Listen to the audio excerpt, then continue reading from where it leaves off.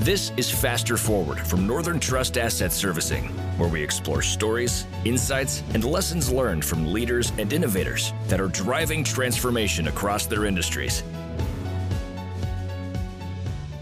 This is Faster Forward from Northern Trust Asset Servicing. In this podcast, we explore stories, insights, and lessons learned from leaders and innovators who are driving transformation across their industries. I'm Patrice Sikora, and with me today is Chief Executive Officer at Zodia Custody, Julian Sawyer. Julian is going to discuss how Zodia Custody satisfies institutional investors' needs for a crypto asset custodian that understands traditional custody, but also meets investors' high expectations. Julian will also explain how Zodia Custody keeps up with the ever-changing crypto asset market. So first of all, Julian, thank you again for being here. And why don't you tell us a bit about yourself and your journey to becoming CEO at Zodia? Yeah, I guess my career has probably been in three parts. The first part was I did 20 years as a management consultant. So as I always say, I'm very good at PowerPoint. And then I wanted a real job. So I joined one of the challenger banks in the UK, so Starling Bank, where I was a co-founder. And that was really all about technology and trying to use technology to change retail banking. And then I got hooked onto the world of crypto. So started to get involved in working in the world of crypto and seeing that, again, technology is trying to change how banking works, how financial services work. And now I'm at Zodia. All right. Well, crypto, love it. But from what I understand, let's go back to 2020. Standard Chartered and Northern Trust partnered to launch Zodia, right? So how did the need for Zodia Custody come about, and why was Northern Trust the right partner? So I think it started from a thesis that, first of all, digital assets or crypto is the future. The technology is the future. That might not be Bitcoin, but it will be digital assets. It will be crypto is the future of financial services. And we're starting to see that all over the place now. And that is super powerful. So that hypothesis was this is the future. The next thesis was, to do this right, you need to start at the beginning, which is custody, which is looking after those assets, making sure they are safe and secure. Because once institutions and also consumers understand about safety and security of their money, and they've got reassurance there, then they can do things with it. They can then have building apps. They can look at different applications for crypto and really develop the ecosystem. So the whole premise of Zodia Custody was centered around that premise. You look at Standard Chartered and its history. You look at Northern Trust and its history, and they were obvious bedfellows, if you like, in terms of coming together. And what we like at Zodia is that we go to our clients and we talk about that we're bank backed. We're backed by the bank. We're backed by Northern Trust, Standard Chartered, and now recently SBI have come onto our cap table. I guess the question is, well, why is that important? Because if we are going to look after your digital assets, your money, what you want to make sure is they're safe and secure. And the way to do that is having all the best practice from the banks: risk, compliance, control, resilience, security. All those things you expect from a bank is what you want from your custodian. And therefore, by having three bank partners, including Northern Trust, enables us to take the best practice from those organizations and ensure that we're applying them within Zodia. Having banks backing you is great, but what differentiates Zodia in the market? What are you doing that other organizations aren't? I think it is three parts, and I wouldn't underestimate the bank-backed part. A lot of our clients go, great, this is what we need. This is what we want. Particularly when you look at what happened last year with FTX, which was a lack of control, a lack of stability, an increased risk in transactions. And particularly when the market is going well and it's high and there's nice headlines, people forget that. And as soon as it gets difficult, as soon as you have failure within the ecosystem, then people look for that resilience, etc. So bank-backed is super important. The next part is being regulated, and the market is evolving globally, and we hope it continues to evolve in terms of regulation for custody and for digital assets. But what that means is, again, we have some assurance. So I guess you look at it and say, why is regulation put in place? It's there for protection. It's there for consistency. It's there to manage the expectations of investors, in institutional clients, as well as retail clients, effectively, in terms of ensuring that they understand what it is to be a custodian, what are the controls, what are the risk management framework. So that is, again, super important. And the third element then is the technology. So one of the things that Zodi has done over the last 3 to 4 years is build an amazing set of technology. And for instance, one of the areas is real-time cold wallet. So typically on a custodian, you would have your cold wallet, which is like really cold, very, very incredibly well secure, but you then you'll take your assets from there and put them into hot or warm wallets, which are less secure but more instant. What we've built is unique technology, which is highly secure, but within instant access. And therefore that changes again that risk profile. So you look at those three things and you just look at it and say, this is all about risk management. It's all about providing security and resilience to our customers. Let's jump back to the regulation there. How would you describe the current regulatory environment? And do you feel the changes are coming, more clarity may be coming or needed? That's a good question and a hard one to answer. So thank you for that. Take your time. Take your time. Thank you. Thank you. Yes, more is needed. It is really important that we have regulatory roadmaps in our core markets. That enables us and others to invest to bring that security to the ecosystem. Where we are struggling at the moment is that regulation is not always being enforced in the right way, and I can talk about that more in a moment, but it also is not consistent across markets. So with my banking and payments background on, you look at payments, you look at banking, and while the US, the European Union, Singapore, UK are all slightly different interpretation, but they are very, very consistent. They're aligned. And what we have in crypto is a huge difference. Okay. And the European Union has just published MiCA, which I think is probably one of the leading regulatory frameworks out in the world from major economies. We hope that the UK will align to that. It won't copy everything, but we hope it aligns. And I think when you look at the US side, it is disappointing that we don't have clarity there. And I hope that happens quicker, because I think as a huge financial services as marketplace, a lot of countries will look to the US for regulation. And I think it is disappointing at this point that we don't have that. It's coming. It's a long way to go, but it's a long way to go and across a lot of markets. This is really, really complex stuff. This is hard stuff. The market and the environment is moving so fast. And it's even hard for me to keep up with the news, with everything that is happening on a day-to-day basis. So imagine if you've got to try and regulate that, if you've got to try and work out what is the right way of doing it. And doing that is important. So for me, we have more further to go across all markets. We would love a level playing field. We'd love alignment in regulation, and therefore we get consistency. And then we need enforceability. And that enforceability is super important when you've got a product that is global, when you've got a product that's operating 24/7. And so what we want to make sure is that we have that right ecosystem that is then going to support the market. That's a lot to develop and a lot to come to terms with. As I agree with you, I think it probably will take quite a bit of time before we get to that point. But as we talk about regulation, let's now jump back to investors.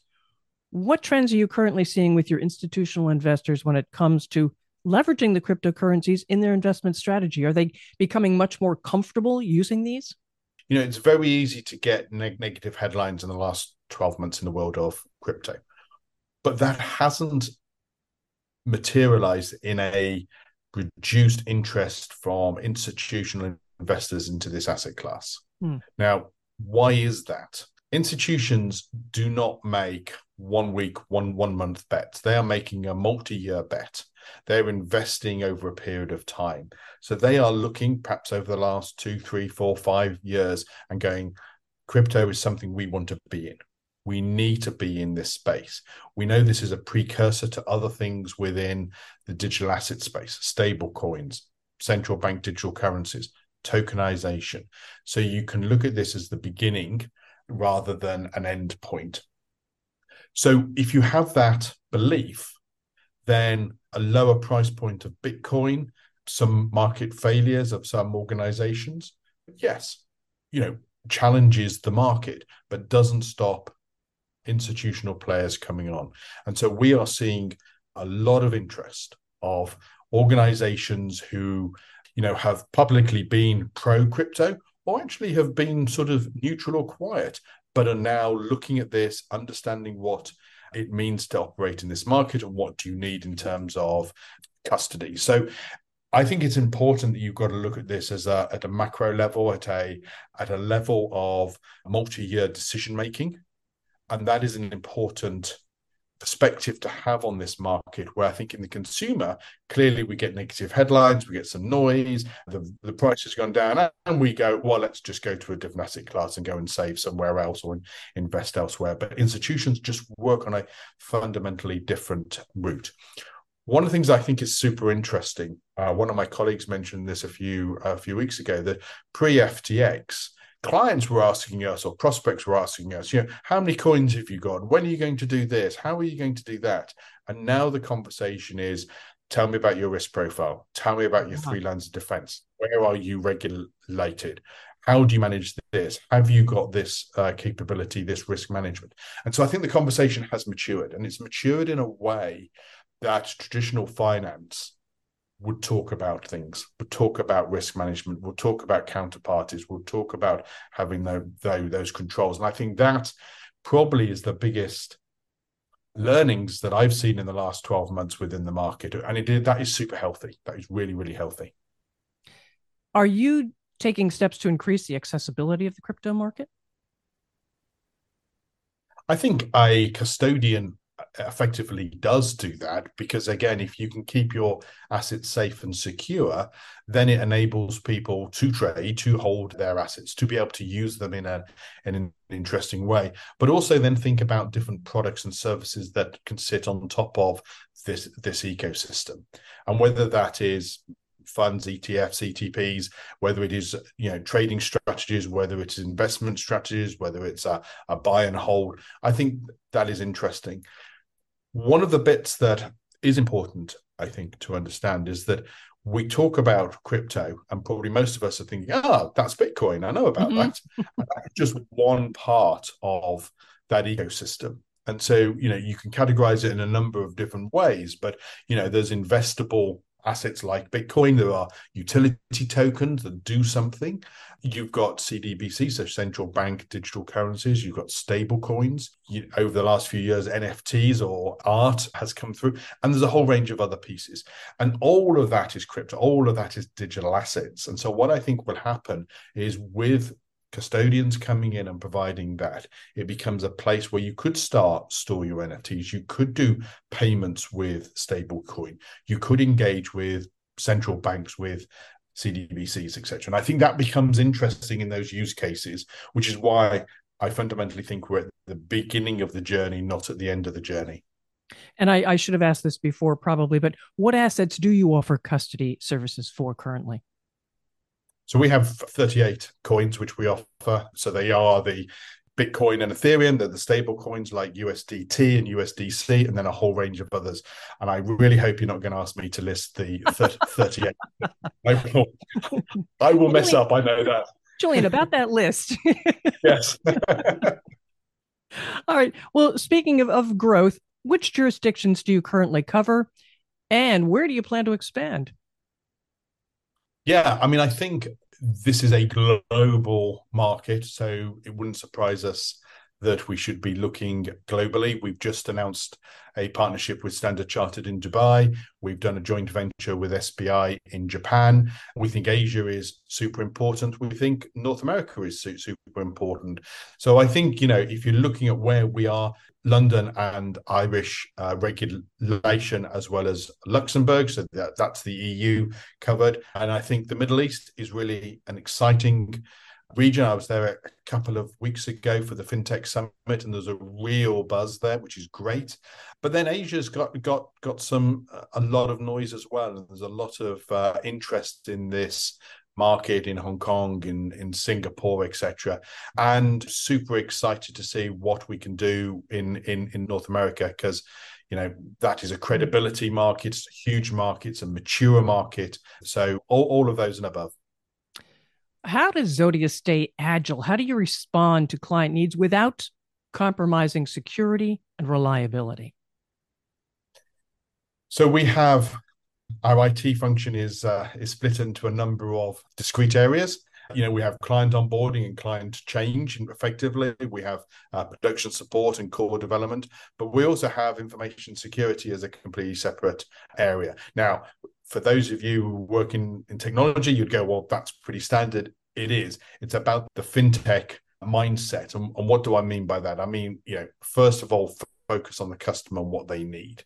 And then secondly, it is about the agility to make decisions, to roll out changes or enhancements or new products or new features.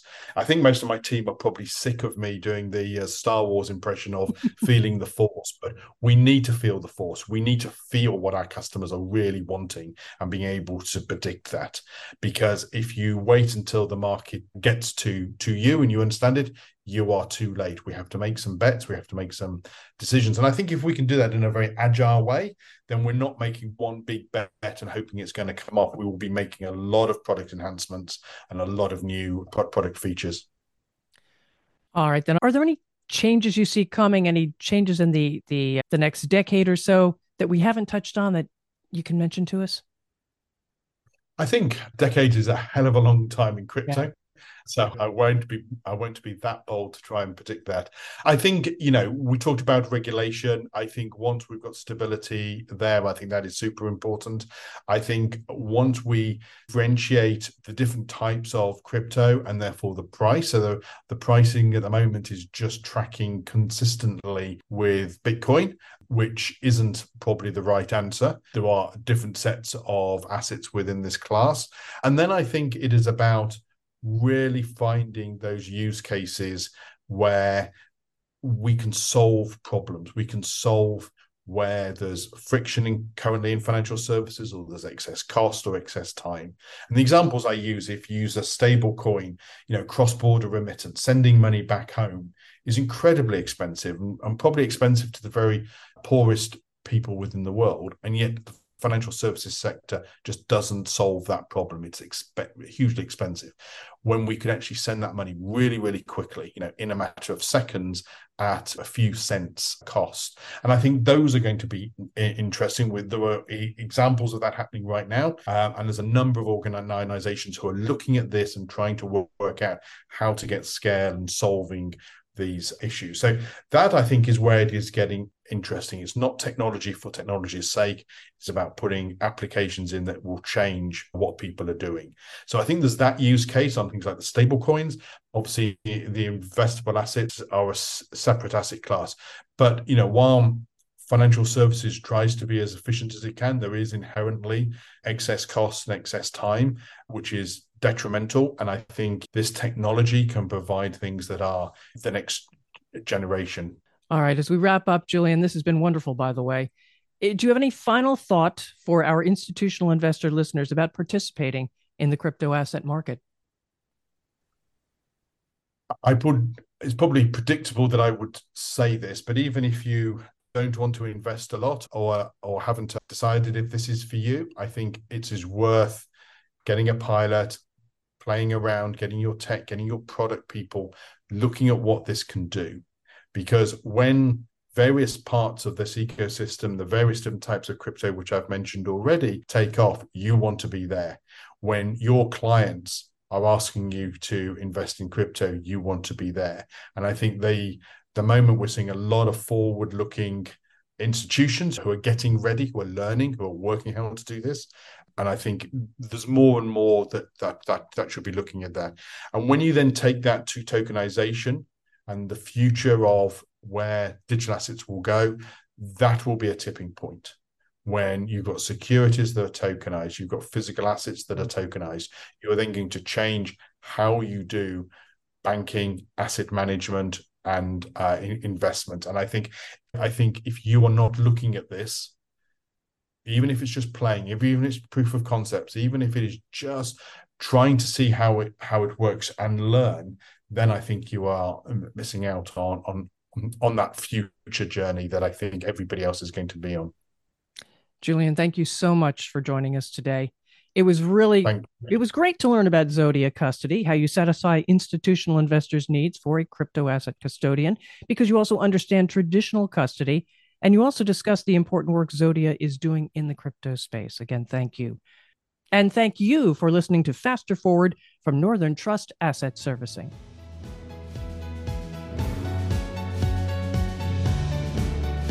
Thank you for listening to our podcast. Subscribe to Faster Forward from your favorite podcast app to be automatically notified of new episodes. This audio podcast is being provided for informational and educational purposes only and is not meant to be taken as investment advice or a recommendation of any specific investment product or strategy. The information does not take your financial situation, investment objective, or risk tolerance into consideration. Listeners, including professionals, should under no circumstances rely upon this information as a substitute for their own research or for obtaining specific legal, investment, accounting, or tax advice from their own counsel. Northern Trust Corporation, Head Office 50 South LaSalle Street, Chicago, Illinois, 60603. USA Incorporated with limited liability in the U.S.